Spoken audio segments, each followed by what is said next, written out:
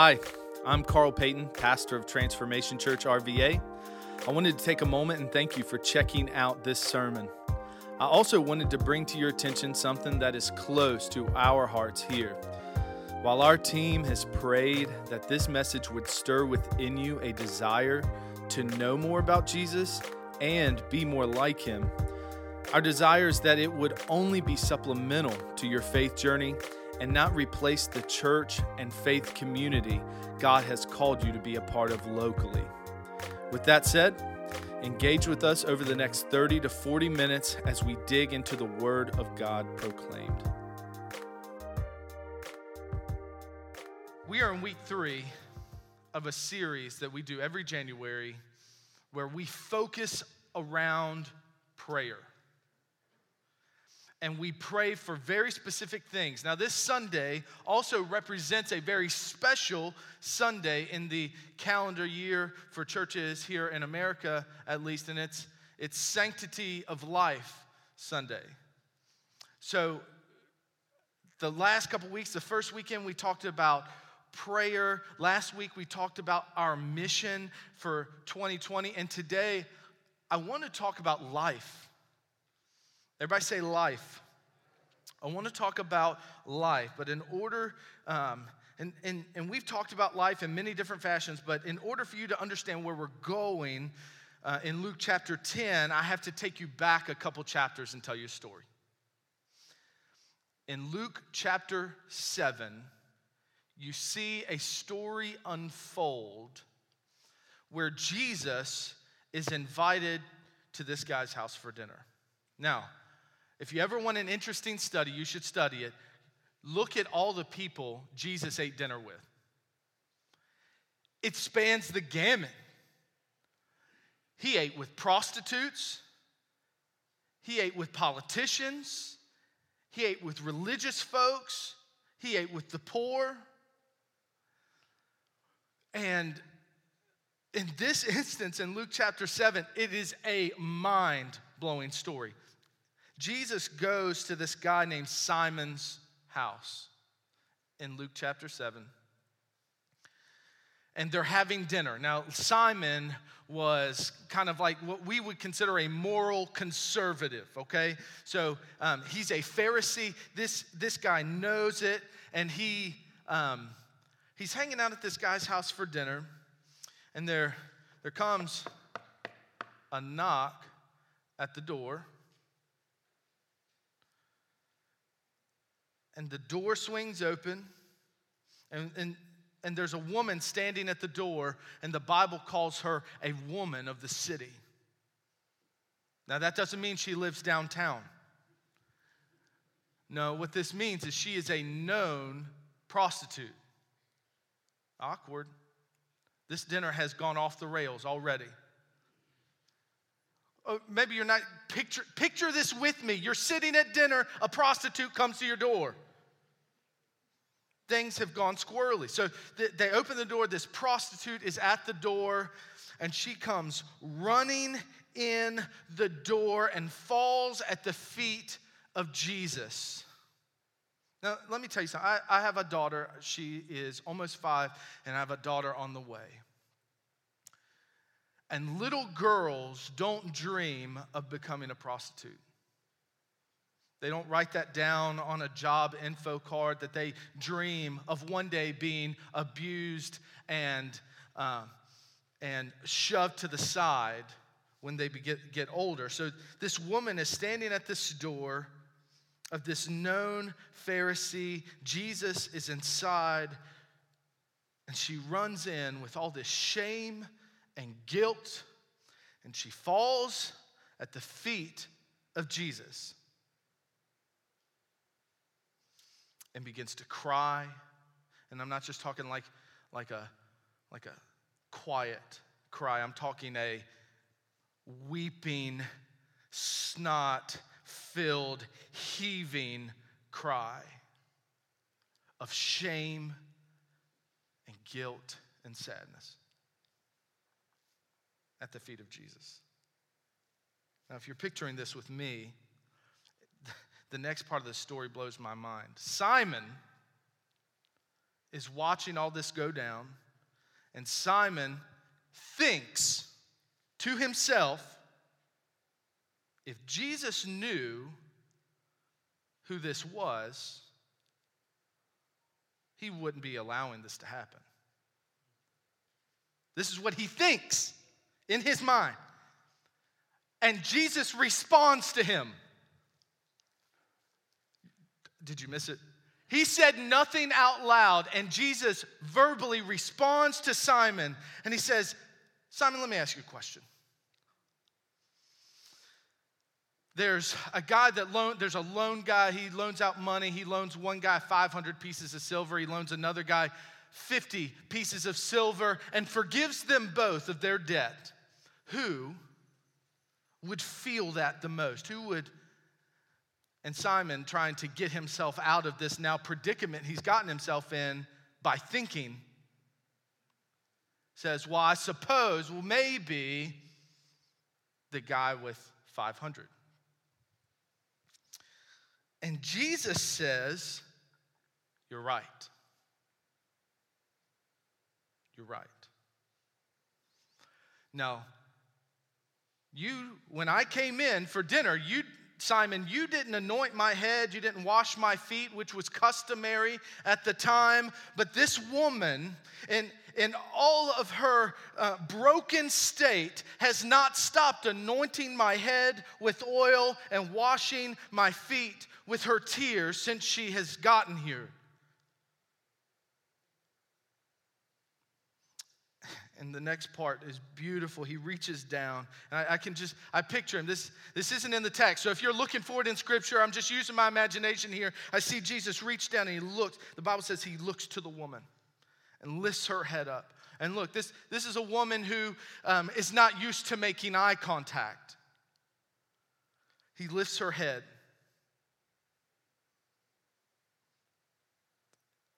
Forgives her. And a woman who came broken leaves in peace.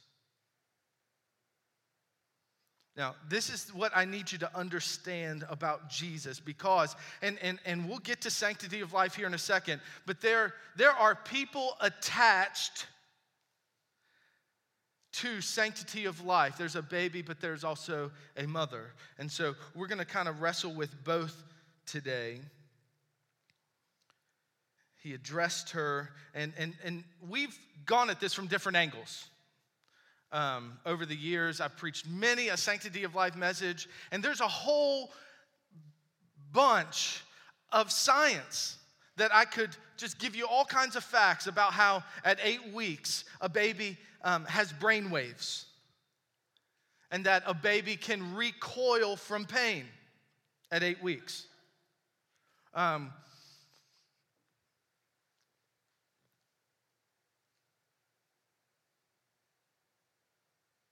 They can recoil from the very pain of what is reaching in to kill them. In 1973, when Roe versus Wade was passed, they didn't have the ability to sonogram and ultrasound that stomach and see the baby. They didn't have that. They did, not in 3D. They didn't have it so that you can see the baby sucking on its thumb. No. All at 8 weeks. I could quote all kinds of statistics about how there are over 1 million babies aborted each year. And honestly, science isn't on the side of the choice. And let me just, so we believe life begins at conception. That Jesus knit us together in the womb. We believe that. Now, that's what Scripture tells us. That's what we believe because of Scripture. But at this very same time, while I believe we will step back and not far from now, when I'm in my 60s and 70s, I believe we'll look back and say this was the greatest genocide of all time. And I would be remiss and I have to be brave enough and courageous enough to say that abortion is murder. Now,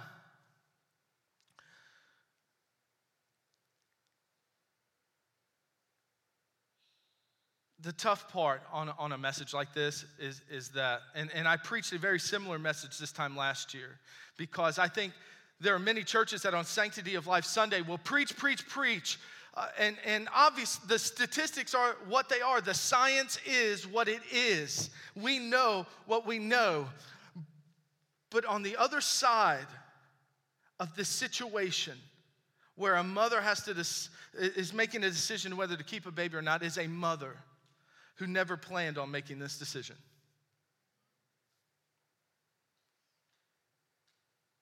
And that's the picture I got from chapter 7, where I can just see women across the nation running to Jesus and with this weight that they carry. Oftentimes, and look, I'll just say it out front. This isn't a Republican speech. I've got my guy. I'm of the kingdom party. Okay, I've got my guy. There's no one in Washington D.C. That is the hope for all nations. Okay, and so this isn't a partisan issue for me. This is a gospel issue. This is an issue that at the very beginning of Scripture in Genesis, where it says He created us in His likeness, that the Imago Dei, the very image of God, we bear, even in the womb. At 8 weeks, you know a baby has its own DNA? Did you know that? Its own blood type.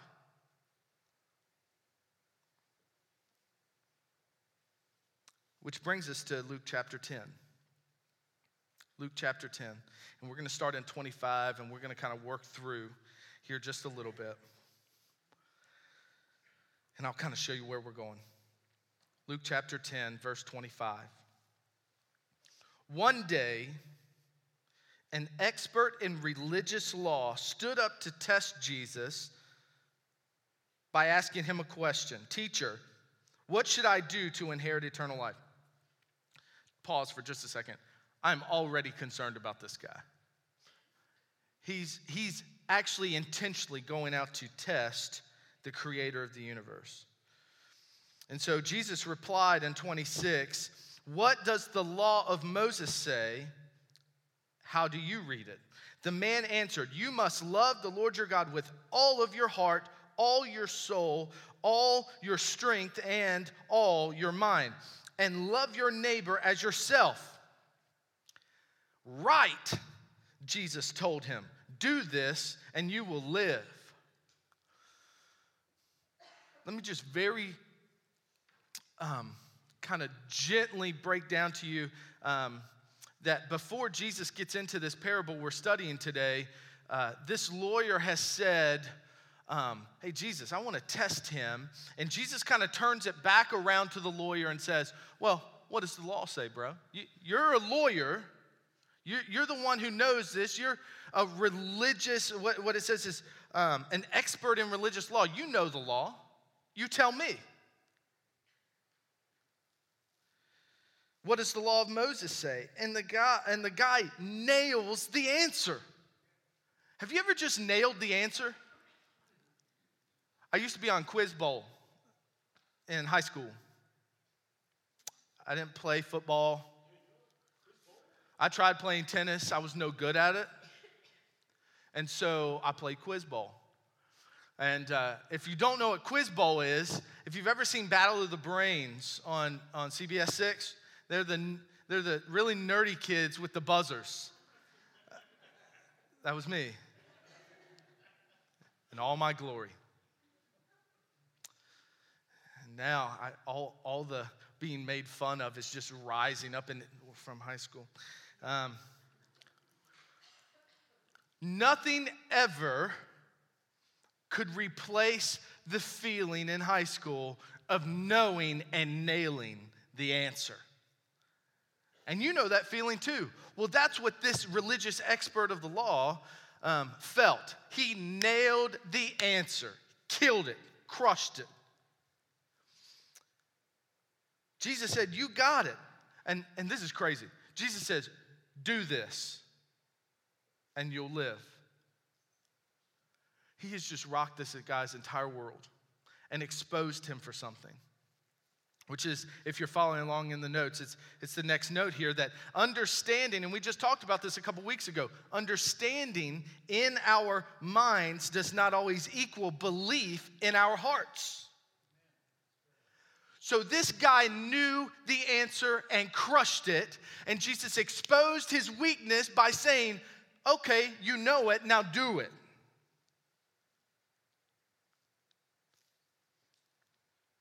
You know it, now do it. And then the man trying to justify, the scripture says in 29 here, the man wanted to justify his actions. So now he's embarrassed. The religious expert is now embarrassed because he's not living what he knows. Because understanding in our minds does not always equal belief in our hearts. Belief in our hearts moves us to action. Yeah, there are all types of things you know today that you don't make moves on. Let's take a show of hands. How many of you know of something you should be doing, but you are not? Okay. I'm just going to call it unanimous, and we'll just call the rest of you liars. I love you. I love you. That's why I said that. It's an open space here. That's why I told the story at the beginning, okay? You're warm and welcome here. Belief in our hearts moves us to action. So the man trying to justify himself in 29 says, who is my neighbor? Okay, all right. So you're telling me to do this, but let's really define who my neighbor is. Is it the guy physically next to me? Is it people that look like me? Is it the people in my same tax bracket? Let's define, is it the people I go to church with? Who is my neighbor?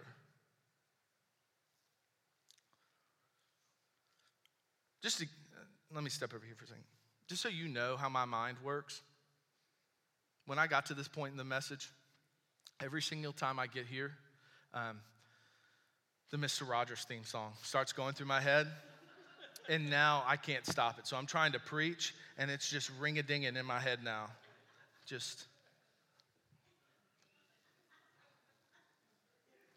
That's the devil, okay? That's the devil at work trying to prevent what I'm trying to say to you.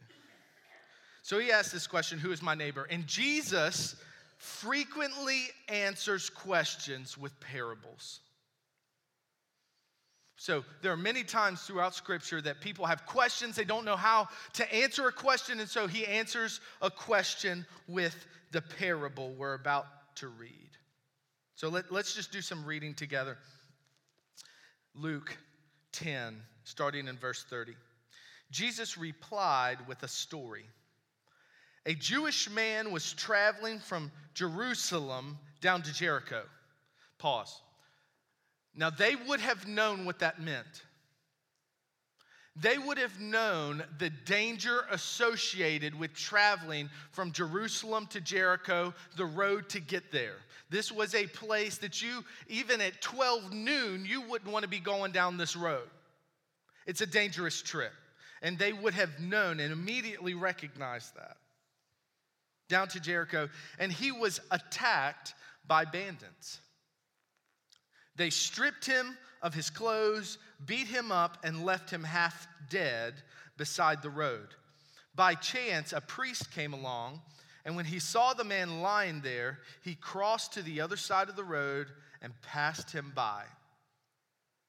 A temple assistant, 32, walked over and looked at him lying there, but he also passed by on the other side.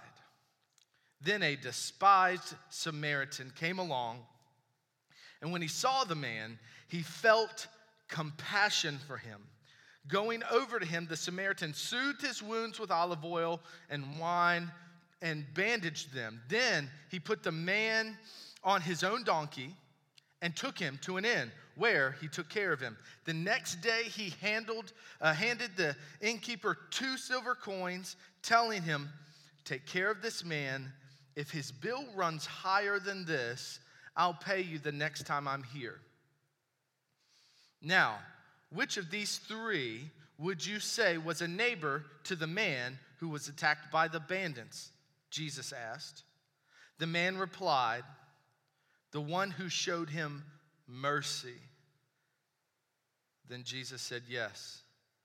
Now, Jesus responds this way a lot. "Now go and do the same." This religious expert would have been rattled that a Samaritan is the hero of this story. Samaritans were despised by the religious elite. They were considered lesser than. Samaritans were so despised that these religious people, and it's interesting that Jesus tells this parable this way, religious people would go around Samaria to get to their destination. They wouldn't even travel through it. And so, and let me just kind of put this out there as well. When we read this story, we always want to make ourselves the Samaritan. You're not the Samaritan. You're the religious expert here. We like to place ourselves in the place where, oh, you know, that I would do that. Yeah, Pastor, I would be that Samaritan. No, you wouldn't. Not in this case. Jesus is trying to get a point across here. He's trying to speak to the heart of the fact that understanding up here does not create action. It's belief right here that creates action. And so I just want to talk very quickly about three things that make us walk to the other side. What three things would make us walk to the other side of the road for us Christians today in 2020? For you. Everybody say, for me. Yeah, for you. Number one is fear. Number one is fear. Y'all get real quiet when you feel convicted. I feel it in the room. And I feel convicted. So look, I'm here with you. It's okay. It's okay. It's a safe place. The very first thing that prevents us from going to the other side of the road is fear. Now, these people would have known this. This is a scary road. This guy has been beaten to a pulp and is laying naked on the side of the road. So you're already in a dangerous area. You see this cat, he's gotten caught already. Are you pulling the car over?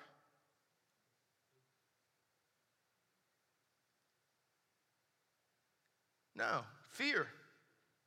And I think the reason that many of us struggle with that is because we've made this picture of God that says Jesus that Jesus wants us safe. I made this point last year. Jesus wants us safe. And nothing in Scripture guarantees your safety. So if you came here and you thought that I was going to tell you that if you accept Jesus, everything works out. Everything is going to go smooth. That is not the case. And anyone who has followed Jesus for any amount of time will tell you that safety is not what Jesus is after, but what he promises is security. Security. Jesus guarantees us security, not safety. Now, I have found over the years that what has developed in me is the more I know him, the less I'm concerned about safety. The more I trust that now listen, am I saying that we should run and bear hug people that come in our houses with guns to steal from us? No. Hey, come here, buddy. No, that's not going to happen in my house. I'm just being honest with you. But many times, we will push aside and say, Jesus doesn't want me to do this because it's not safe. when really Jesus never guaranteed us safety. He guaranteed us security. He said, I'll never leave you nor forsake you. He said, I will walk with you. And he proved it to Daniel in the lion's den. He proved it to Shadrach, Meshach, and Abednego in the fire. He proved it to Moses as they were walking through dry land in the Dead Sea. He proved it to the dead girl that life isn't always safe, but you are secure in Jesus. Whoo! Being a Christian is more than being good and safe. Being a Christian has got to be more than me being on the couch and checking off, man, I've been good today. It has to be more than that. Not only is that just boring, but it's not what Christ calls us to. Christ calls us to go. And he says, I'm with you, let's go. So fear. Number 2, self-righteousness. If I had a dime for every time I was talking to another Christian about someone's circumstance and they pull this card, and a lot of us won't say this, but we'll think it, people should be more like me. Oh, yeah. They wouldn't have gotten where they are if they had just made the decisions like I would have made them. They wouldn't have ended up where they're at. They need to be more like me. She would have never ended up in the place where she needed an abortion if she had just made decisions like me.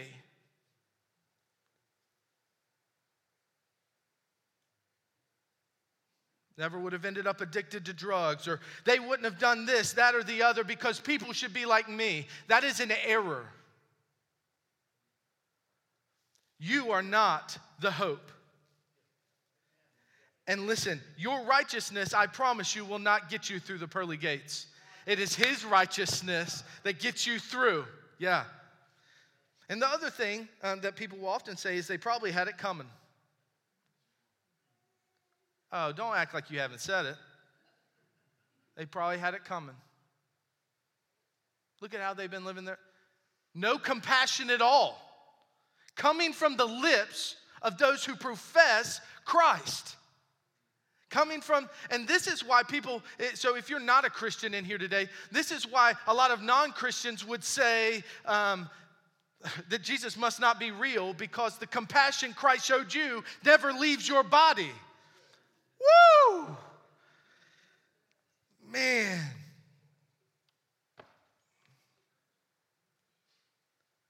And that's just not, I'm amped this morning. I'm going to tell you right now, I am amped. This word right here is just as much pricking my heart and convicting me as it's convicting you. And I pray that when you leave here, it's this word that has convicted you to live differently. That this transformation doesn't stop at, I said yes to Jesus. But that you go and you live a life where you say, Christ is with me, come hell or high water.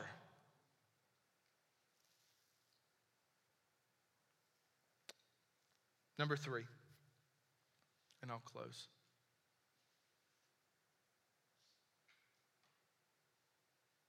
Lack of empathy and compassion. There are studies coming out that say this is the least empathetic generation and compassionate generation that has ever been. Like, they'll get behind a cause, but it's not because they feel for it. It's just because they want to be behind a cause. And I think the more, and it's hard because we're in America, right? We have so much freedom here. And while there are, yes, bad things that happen in the good old US of A,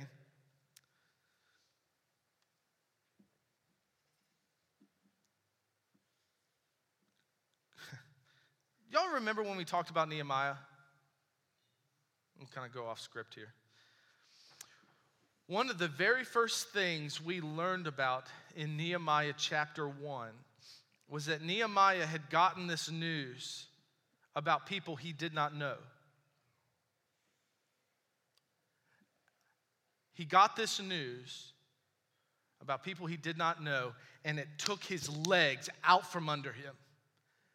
And he felt such a level of empathy and compassion and despair that he prayed for weeks. Prayed for weeks. And I think we have just become numb to pain and the pain people face. We've become numb to it. And I don't know, maybe it's the media. I don't know if there's one finger to point and blame here. But I remember, and I think I've told this story before, a couple shootings ago. I remember getting the news of the shooting and saying, man, there's another one. And I went about my day.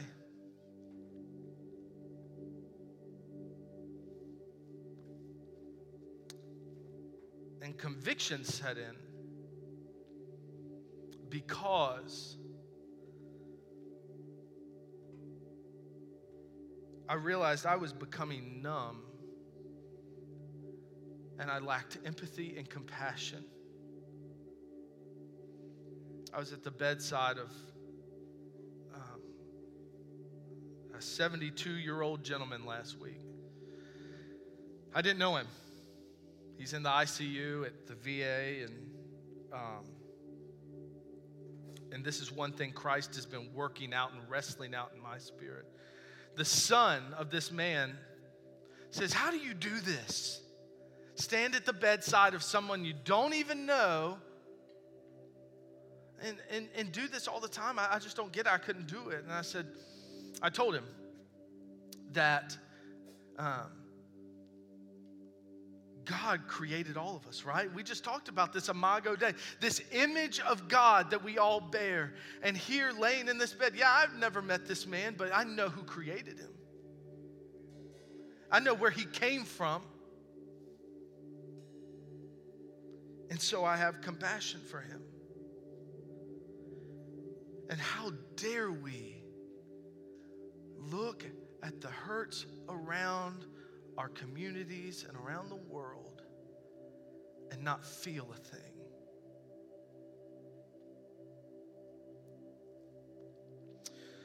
One of the reasons is we lack this empathy and compassion is because we distract ourselves from feeling deeply. You know what you do when things start getting uncomfortable? Right here. I'm going to play solitaire for about an hour and a half. I'm going to stream Netflix until I pass out. There's a really good book, and I forget the name of it now. This woman said that the smartphone generation, the smartphone is one of the main reasons we're able to disconnect and unplug from feeling anything anymore. We go back to our houses where it's safe and secure, and we just disconnect and feel nothing for those who are in pain. And if I had one thing that I wanted you to leave here and know, is that Jesus wants us to feel the weight of a broken world and be shaped by it. Jesus wants you to feel the brokenness and allow that to shape your life and how you're living it out. And so what does this have to do with sanctity of life? Yes. And amen to God's image being born in the womb and that it's its own being. But then also for the young lady or the woman who has to make this decision or has made this decision, oftentimes will step and walk to the other side of the road instead of walking alongside them in compassion and love. That same compassion and love that you were shown in abundance. Yeah. That's what he's calling you to. That's what he's calling us to as a church, is to step in, not step away. that we lean in, we pick up the beaten and the broken, we put them on our horse, and we carry them to the next destination. That's his call today. That's his desire for you today. I have, and I'll tell you some of the ways that Transformation Church is doing that. We are the, right up in the second floor of our education building is the headquarters for Grace Home Ministries. Grace Home Ministries walks alongside young women who make the choice for life. And they provide them resources and job training and help with school and help with supplies. And they walk alongside these young women and point them to Jesus. Out in the foyer, you're going to see little flyers and pamphlets from where we partner with the Chesterfield Pregnancy Help Center. You'll see us do baby bottle drives and things like that, because we believe in life, but we also believe life is on both sides of that operation table. And it's not enough. It is not enough for us to say, okay, abortion's murder, and it's not enough to say that. We also have to say that God's grace and mercy is deep enough to reach anyone, no matter what road or decision they've made. And that we provide a place where they can run to Jesus and fall at his feet, and Christ can wring out of their heart guilt and shame and replace it with joy and peace. We have to create that. We have to allow that. And you are charged with being the Jesus in the flesh for those in this community, at least.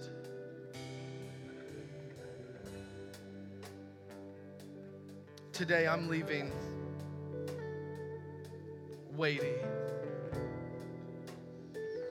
Because today, statistics will say there's a young woman making that decision. Multiples making that decision this very day.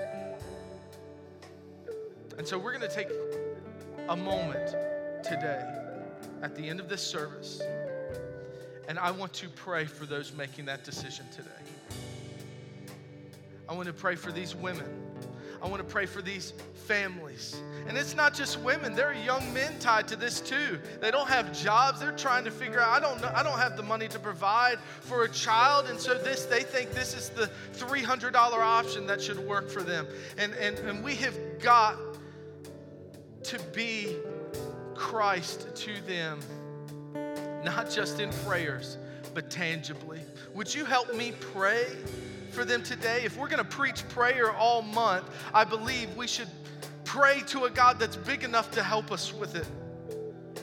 A God that's big enough to heal it. A God that's big enough and not scared to step into it. So would you just help me pray? Father, today I am burdened and weighted for those who are making the decision this very moment, this week, in the next couple days, the ones who made it last week. God,